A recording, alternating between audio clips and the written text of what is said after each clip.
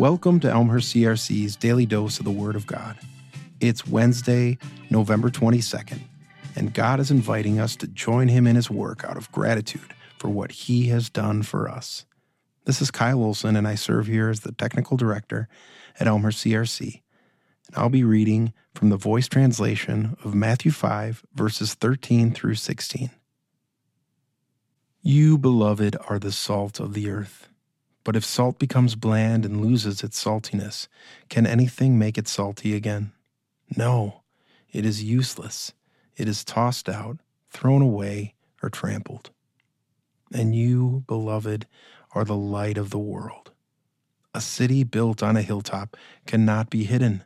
Similarly, it would be silly to light a lamp and then hide it under a bowl. When someone lights a lamp, she puts it on a table, or a desk, or a chair, and the light illumines the entire house. You are like that illuminating light. Let your light shine everywhere you go, that you may illumine creation, so men and women everywhere may see your good actions, may see creation at its fullest, may see your devotion to me, and may turn and praise your Father in heaven because of it. Let's pray. Lord, thank you for your word. Thank you for your grace. Thank you for your mercy. Thank you for your light.